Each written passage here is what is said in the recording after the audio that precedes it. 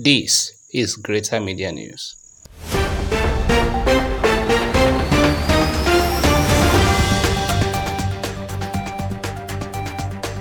Welcome to Greater Media News. My name is Jessica Mukoro.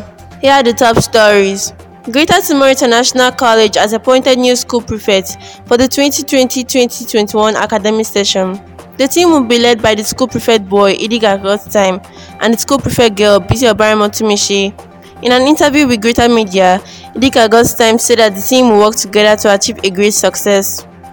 I'm happy to be one of the appointed prefects of the school. My team and I will meet regularly in order to achieve great success to make great impact on the school. Outstanding members of Greater Media were rewarded last week Friday for the impact they've had as members of the club in the 2019-2020 academic session. The full list of the winners is on the school's social media platforms. The new executives of Press Club were also appointed last week. The 7-member team will be led by President of the club, Ogunake Uswat. The school management has announced that the joint graduation ceremony of the group of schools will now hold on Friday, 11 December 2020. Immediately after the ceremony, students will be allowed to leave for vacation.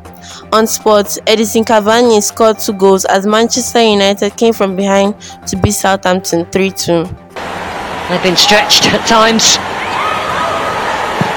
Rashford, Cavani! Exactly the kind of quality that they brought him in for! Manchester City thrashed Burnley 5-0. Chelsea and Tottenham played a goalless draw and Liverpool drew 1-1 away at Brighton.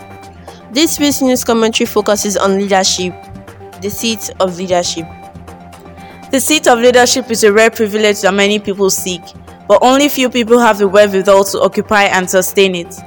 Many people have once climbed the ladder of leadership at one time or the other, but they failed to succeed and they fell back to the bottom of the ladder. Power is wanted by both young and old. It intoxicates, and if it's not properly managed, one can be driven crazy and the mantle given will be withdrawn. How then can the seat of leadership be sustained? A young David was far away with the flock when he was chosen as the king of a nation. Josiah was only 8 years old when the crown of Israel was already sitting comfortably on his head. Leadership is not about age, size, or height. It has to do with one's ability to lead and influence others to follow. The newly appointed school prefects can take a cue from this. Human beings are the most difficult creatures to lead, and if one must be a successful leader, a lot has to be done. A good leader must know when to be understanding and when to be firm.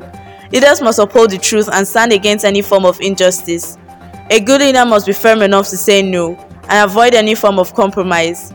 As long as they are doing the right thing, good leaders do not care whose ox is God. They do not act to please people and they do not try to impress.